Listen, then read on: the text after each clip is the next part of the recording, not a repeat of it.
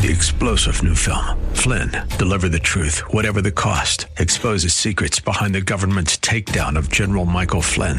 Flynn knew what the intel world had been up to. He ordered the first audit of the use of contractors. This set off alarm bells. He told the truth. He was the most dangerous person for Donald Trump to hire. They had to get rid of Flynn. Flynn, deliver the truth, whatever the cost. Available now. Watch it today. Go to salemnow.com. salemnow.com.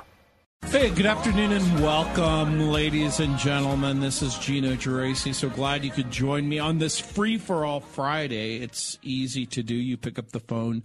You dial the number 303-873-1935, 303-873-1935. That's the number if you want to join me on the program. And, of course, love to take your call. This is the program where we talk about God, the historical Jesus. We talk about the Bible.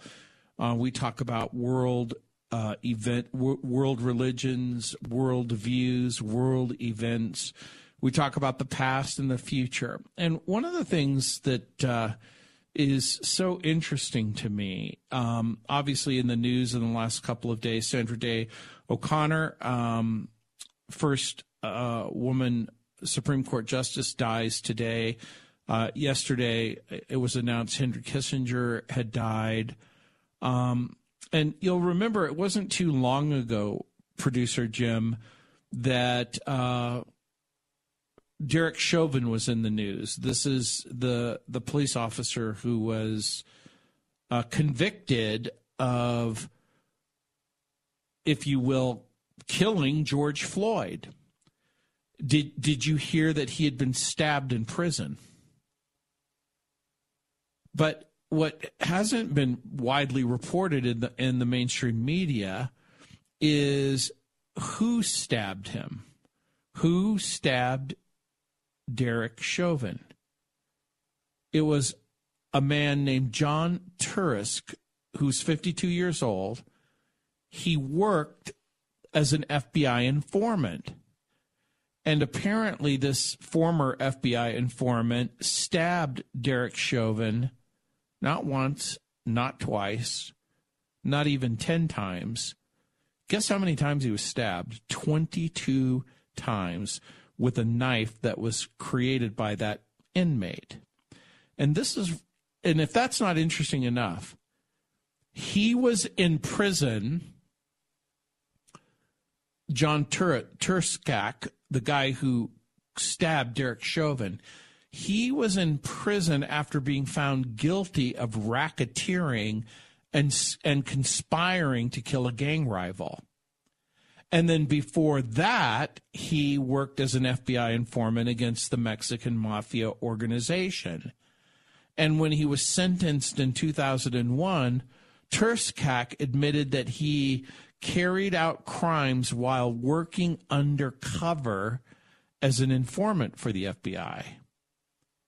And allegedly, he told the Los Angeles Times, I'm not making this up, he said, quote, I didn't commit those crimes for kicks. I did them because I had to if I wanted to stay alive. I told that to the FBI agents, and they just said, do what you have to do. Isn't that interesting? 303-873-1935. That's the number if you want to join me on the program. And, of course, one of the things that's clearly in the news as well is the debate, the so-called debate that took place between Governor Gavin Newsom and Governor Ron DeSantis. And again, what's interesting about that debate is how odd it is. In other words, Ron DeSantis is running for president. Gavin Newsom is not running for president. And so the debate begins by saying neither one of us will be the nominee of our party. But it was allegedly billed as a kind of the great red state versus the blue state debate. And it was this opportunity to contrast both governors, to give them a platform about how they run their states. And what's interesting, in part, is both governors came into office in 2018. Both were reelected in 2022. In between that, obviously, right after 2019 and the beginning of 2020 was the COVID catastrophe. Now, both were elected in 2018, both reelected by decisive margins in their respective states, and both were in charge of leading their states through the COVID crisis. And much of their mutual resentment took place in the handling of the COVID crisis, with one focusing on control, that's California, and one focusing on freedom, that's Florida. And that was the Great Divide. And during this debate, it wasn't just about the rivalry between their states. You know, they were talking about how many people have left California to go live in Florida. And it was brought out that Gavin Newsom's father and mother-in-law, his wife's parents, moved to Florida to escape Newsom's draconian policies. And so it's also interesting about their size and significance, California and Florida. California is the first most populated state in the Union. Florida is the third most populous state in the Union. And during the so-called debate, there was this constant name-calling and fact-checking the statements that were made. Jim Dennison, or actually it's Ryan Dennison at the Dennison Forum today at ChristianHeadlines.com. Ryan Dennison writes, quote, "My most enduring takeaway from the debate had less to do with their approach to any particular subject than with the general feel of the event." He writes, and as we'll discuss shortly, there's an important lesson in there for us today, regardless of where you're falling on the political spectrum. He writes, "While President Biden is technically not running unopposed, his team has acted as though it is. It's unlikely he's going to appear on a debate stage until next September. And as such, the only presidential debates that have taken place so far have been on the Republican side. Moreover, none of those have included former President Trump, who still has a large lead in the polls." He writes, "Consequently, while there have been some contentious moments, for the most part, the candidates have been largely debating the best method to accomplish the same goals, with a few exceptions. Their general approach to governance and their beliefs on the more significant issues are fairly aligned." But that wasn't the case in the DeSantis and Newsom exchange. What was very, very different is their vision for leading a country.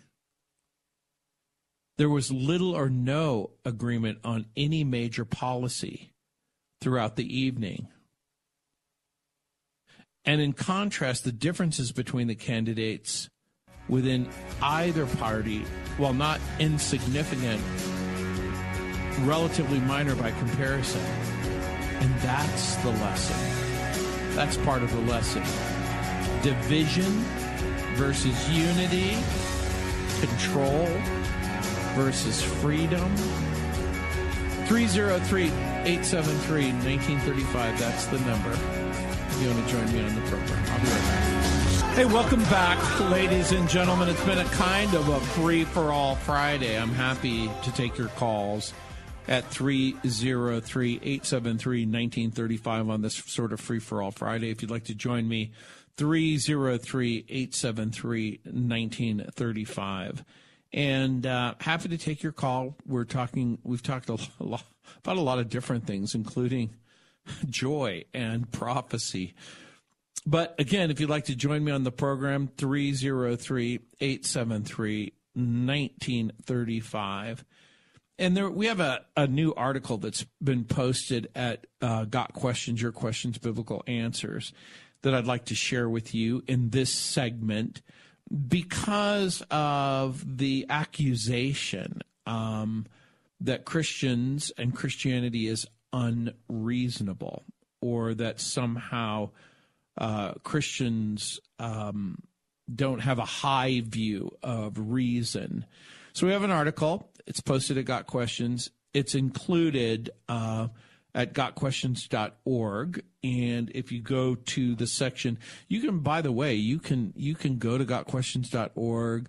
You can get on the mailing list and get questions. It's so much fun. But this particular question, I think, is really, really important. And again, but I do want to give out the phone number and give you a chance to call at 303-873-1935. And, of course, the article's entitled, What is a Christian View of Reason? And the article says, quote, often both Christians and skeptics assume that Christianity has little to do with reason and relies solely on faith, often termed blind faith or faith without evidence. They agree with Benjamin Franklin, who said, quote, the way to see by faith is to shut the eye of reason, unquote. That was from Poor Richard's Almanac.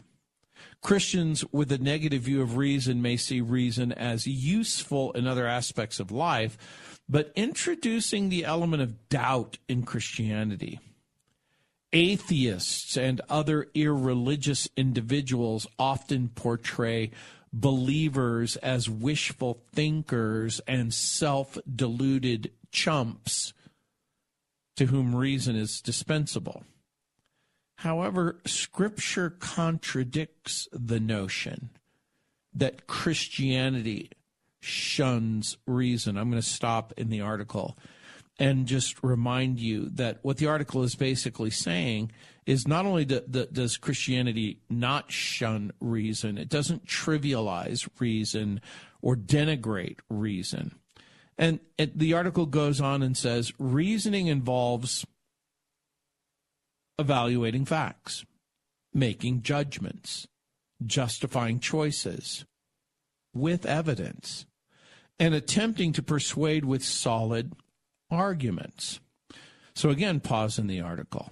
Imagine living in a world where facts, judgment, choice, evidence, persuasion matter. The article goes on and says, the Christian worldview provides a robust foundation for reasoning, especially considering the immaterial, immutable, and transcendent natures of the laws of logic that underpin all forms of thinking. These laws are beyond human convention. They are discovered rather than invented. In a world without God, it would be difficult to say how these laws of logic came to be, or we might even say came into existence or appeared. However, the Christian perspective has the answer. The laws of logic, quote, are simply a reflection of the thoughts and logical character of God, and as such, they reveal his logical, perfect nature, unquote. So what they're doing is they're quoting J. Warner Wallace, who's been on this program, in a book called Is God Real? Are the Laws of Logic Simply Human Conventions? And you can find the citation at coldcasechristianity.com. And, of course, there's a plethora of passages that we could appeal to, like 2 Timothy chapter 2, verse 13. If we are faithless, he remains faithful, for he cannot deny himself. Numbers 23:19. God is not man, that he should lie, or a son of man, that he should change his mind. Has he said, and will he not do it? Or has he spoken, and will he not fulfill it? In James chapter 1, verse 17, every good gift and perfect gift is from above, coming down from the Father of lights, with whom there is no variation or shadow due to change. So, furthermore, Scripture teems with examples of individuals, including God making sound judgments, reasoning with others, Abraham facing Sodom and Gomorrah's judgment, reasons with the Lord to spare the towns if some righteous people lived within. That discussion takes place in Genesis chapter 18. Moses reasons with God in Exodus chapter 32, while God himself urges the Israelites to reason with him in Isaiah chapter 1, verse 18, where it says, "Come now, let us reason together, you and I. Though your sins are like scarlet, they shall be as white as snow. Though they are red like crimson, they shall become like wool." I want to pause in the article and just bring out something. When it says Moses reasoned with God in Exodus 32, and Abraham reasons with God in Sodom and Gomorrah's judgment, this is not to assume or to suggest that God is unreasonable or acts in an irrational way. So if you're coming to the conclusion that anyone who reasons with God is because God has gone off the reservation or is about to do something crazy, they misunderstand the text. So back to the article. Jesus engaged in logical discourse during his time on earth, and his teachings amazed listeners. In Matthew chapter 7, verses 28 and 29, where it says, "And when Jesus finished these sayings, the crowd were astonished at his teaching, for he was teaching them as one who had authority, and not like the scribes." In other words, a person who seems to know what he's talking about. So again, pause in the article. Does this mean that Jesus never appeals to authority? That can't be right, because over and over again in the Scripture, Jesus appeals to authority. He over and over again will say in a number of different places, what does the Scripture say? What's your reading of it? Or Paul in Romans, where he says Abraham believed God and it was accounted to him for righteousness. What does the Scripture say? So, again, Paul, arguably the first Christian apologist, spends much time and effort in reasoning with people in Acts chapter 17, verses 2 through 4, and then again in Acts chapter 19. So as Christians, we're given an invitation to give a good reason for the hope within us in 1 Peter chapter 3, verse 15. "But in your hearts honor Christ the Lord as holy, always being prepared to make a defense to anyone who asks you for the reason of the hope within you." 303-873-1935. I'll be back. Hey, welcome back, ladies and gentlemen. The number's 303-873-1935. Let's see who's up. Is it Jesse? Welcome to the program. Yeah, hi, Gino. This is Jesse. I listen to your show a bunch just because I'm interested in a lot of the things you talk about. And over the past few weeks, you've been speaking about just war, the concept of just war. And obviously with the stuff going on in the world now, but really all the time, it's kind of a pertinent subject. Right. My question is, well, twofold. So the first part has to do with what is the biblical justification for just war?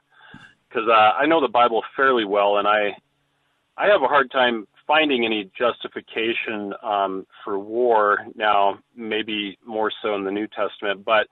And then the second part is, I understand Jesus as a pacifist through and through, and so it's hard for me to understand how somebody can call themselves a follower of Christ, but then be in favor of war, really for any reason. And I don't really think Jesus, based on my understanding of Jesus and the red letters in the four Gospels, that he would really say, in this case, go for it. Let's blow those people up. Let's get them or whatever. So if you could speak to both those, that'd be great. Well, let's start with making sure that we don't make category mistakes, okay? Sure. And by category mistakes, here's what I mean. You are absolutely right at least about one thing, and that is war is wicked and perverse. It's disgusting. It is not the way to solve problems and resolve conflicts. It is the most wicked way to try to resolve problems and conflicts. So it's really important that you remember that war is something that is waged by nation states or sub-states, if you will. So a just war, and Augustine talks about this, that a just war is declared by a legitimate government. So that creates problems in and of itself, because what constitutes a legitimate government. But let's go back to your initial offering, which is what can we do in the Bible when we're talking about these concepts and these categories from a biblical standpoint. Where in the world do we get affirmation or support? And the way that I would talk about that is you have to begin with the scriptural principle, which I'm sure that you believe in, and that is that human beings have intrinsic value. They are valuable because they're made in the image of God. They are image bearers. They're not cattle, fodder. They're not meat factories that you just blow up in a whim. And you may or may not know this, but during the Crusades, I just found this out because I've been doing a deep dive into the Crusades. But when a crusader killed a Muslim or a pagan, they had to do 40 days penance because they had killed an image bearer who could have heard the gospel and received hope. But so to your point, Genesis says human beings are valuable, but Romans 3:10 says sinful. They're valuable and sinful. So God institutes human government specifically to maintain order and justice in Romans chapter 13. You'll remember government is established by God in Genesis chapter 9, and government exists in part to avoid chaos, create order, maintain order and justice. So human beings in general, and Christians in particular, are to your point, and rightfully so, they're morally obligated to pursue a just world, okay? A just world. So that obligation doesn't, however, imply you never use violence. But it does imply that you don't use violence to advance faith. In other words, we as Christians don't believe in a holy war. So a holy war is different from a just war. And so God's prohibition on murder, it's killing that applies to murder, Exodus chapter 20:13. In other words, thou shalt not kill. But there is no prohibition against capital punishment. Genesis chapter 9, verse 6 says, if you shed a man's blood, by man your blood will be shed. In other words, there is a just taking of life, and there's an unjust taking of life. So back to your point, and that is, when we're talking about justified warfare in Psalm 18:34, that David says he trains my hands for war so that my arms can bend a bow of bronze. So we have this situation corporately. There is legitimate self-defense in Luke chapter 22, verse 36. At the same time, cruelty, revenge, hatred are condemned by the Bible. And so the most commonly understood version of the just war is grounded in those kinds of biblical ideas that are now going to be sort of fleshed out by Augustine in the 4th century, or the 5th century, actually. So a just war has to be by a legitimate government. A just war has to be an act of last resort. So what's interesting about now are those sorry to interject, but are those things, because I heard you saying those a couple of weeks ago, by a legitimate government and by act of last resort or whatever. So but that's not in the Bible. That sounds like something else you're quoting. Well, again, here's what I'm quoting from the Bible. Do you think governments exist lawfully or unlawfully? That's a mixed bag. No, it's actually not. So I'm going to ask you kind of a hard question. Okay. Does Israel have a right to exist as a nation state? I don't really feel qualified to say one way or the other. Let's go something even more simple. Let's go even more simple. Do you think the United States of America has the right to exist as a nation state? Well, I mean, here we are, right? And here Israel is, and so. And see, if you can't answer that question, then we can't. I mean, I'm happy to have a conversation with you, but it's predicated on the fact that to your point in the Bible, in Romans chapter 13, verses 1 through 5, when Paul says, "Let every person be subject to the governing authorities, for there is no authority except from God." Apparently, you don't believe that. So I'm going to ask you a simple question. In Romans 13, verses 1, where it says, "Let every person be subject to the governing authorities," what do you think that means? Well, I think it means pretty much on the surface what it's saying. However, I would respond that, you have to be crazy to pretend that every government is just and right in all of their activity and actions and prosecutions. I mean, just in my lifetime, I'm middle-aged. I've got more examples I can point to. All right, pause and think about it. Do you know who wrote the book of Romans? Was it Paul? Yeah. Do you know which government was in control when Paul wrote that book? I'm guessing the Romans. Right.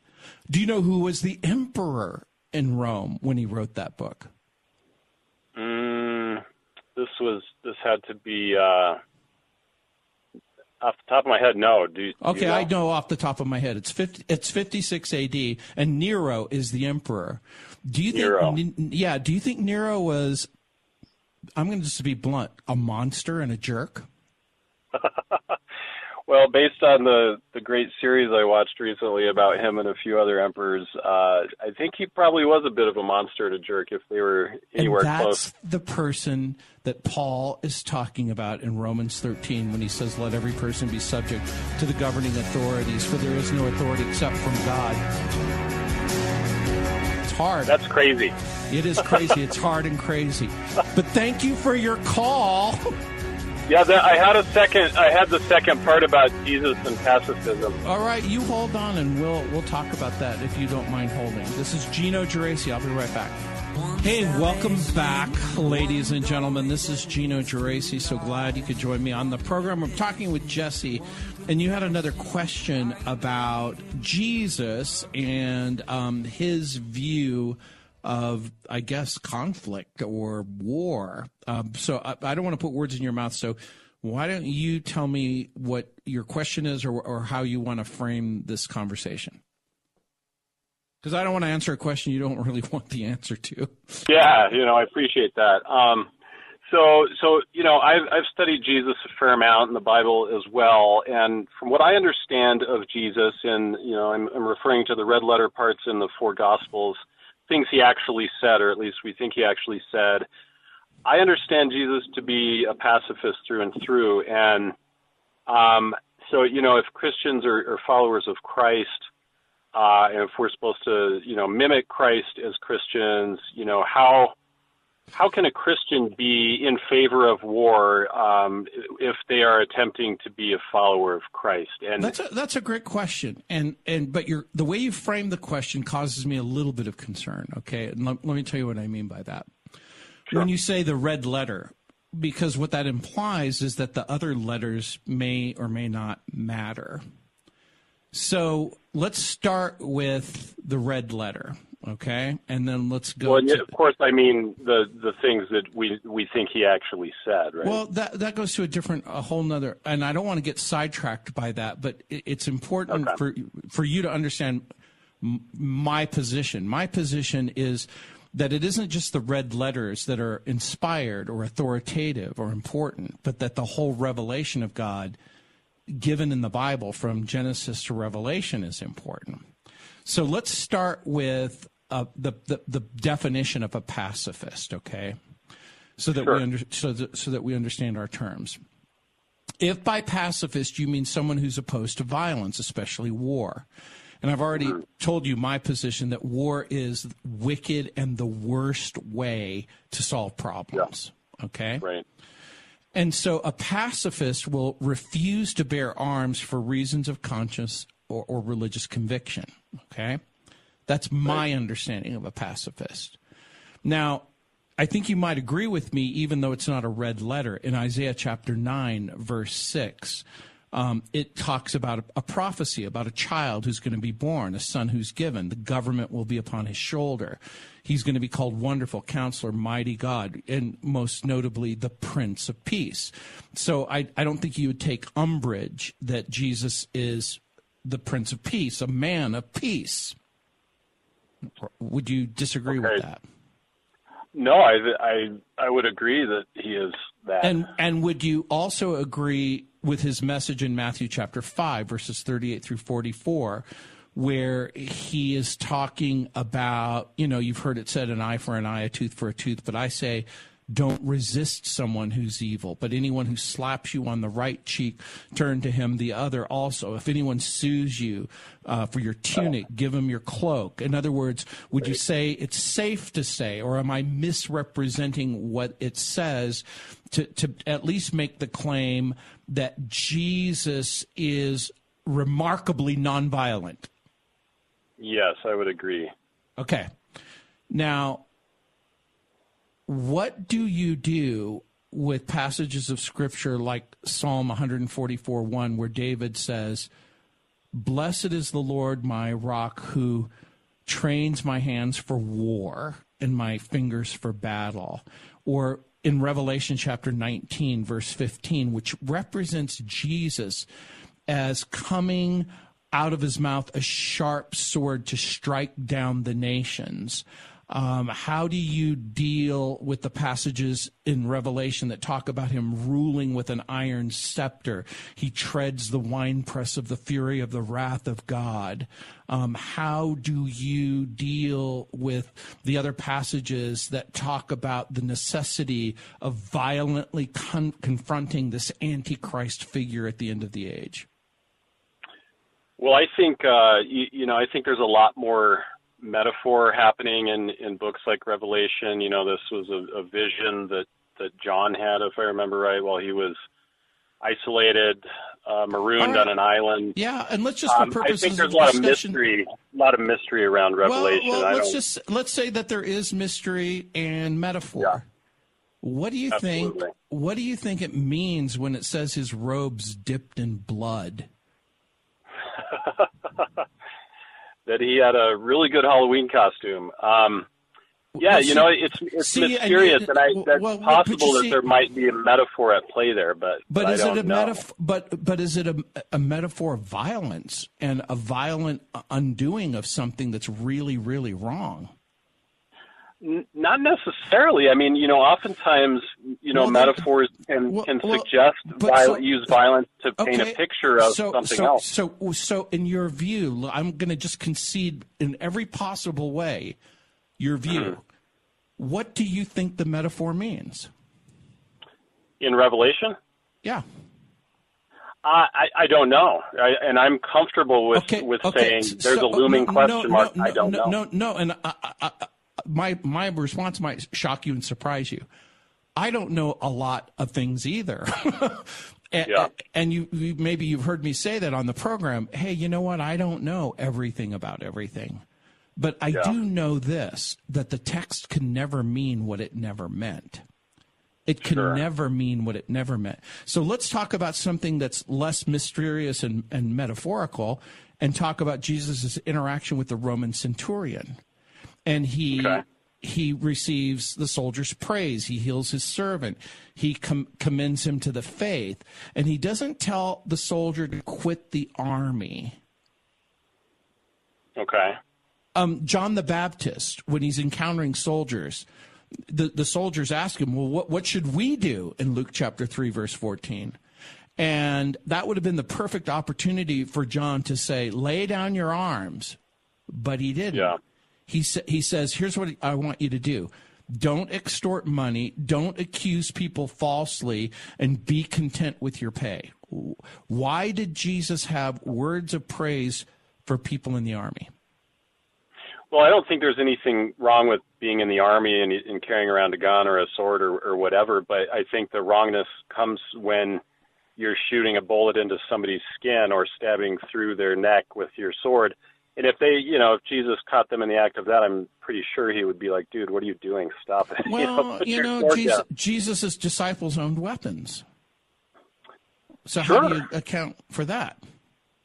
Well, I don't think there's anything morally wrong with owning a weapon. I think the wrongness comes in when it's used to injure or kill another person, and I think are you talking about when it's used to protect yourself? I mean, how can you? How can you use a weapon? How can you use a sword and not cut somebody? How can you use a gun and not shoot somebody if they're convinced that they're going to kill you? Well, owning a gun and shooting someone and killing them are two different things. But I own a weapon and I've never shot anybody in my life, and I don't plan to. Right, and so I don't think there's anything wrong with you owning that weapon, So how do you account for Ecclesiastes, where it says there's a time for everything, a season for every activity, a time to kill, a time to tear down, a time for war, for peace? This was Old Testament before Jesus came, and if I understand the Bible correctly, he is supposed to have brought an entirely new situation into play. So let's pause and take you at your word. So what you're saying is, even though in Ecclesiastes it says there's a time for war and a time for peace, are you saying that's no longer true? I'm saying that Jesus kind of revoked those principles by what he came and did. Well, I think you've got a tough road ahead of you. I'll call you back again sometime. No, I hope this has been a pleasant conversation anyway. No, it has, but it's a longer one than this, so I'll call you back. I got to go.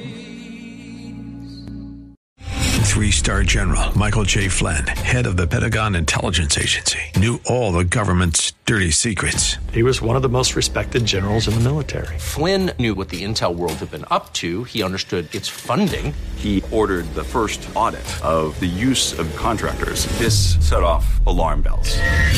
The explosive new documentary, Flynn, Deliver the Truth, Whatever the Cost, uncovers the facts behind this scandal. Flynn told the truth. He was the most dangerous person for Donald Trump to hire. I find out the worst enemy that I'm going to face in my life is right here in America. They took my assessment and they wanted me to change it. And I was like, I'm not changing it. They had to get rid of Flynn. With in-depth interviews, archival footage, and never-before-seen personal records of the man behind the headlines. I just felt like I was drowning. Flynn, deliver the truth, whatever the cost. Available now. Watch it today. Go to salemnow.com. salemnow.com.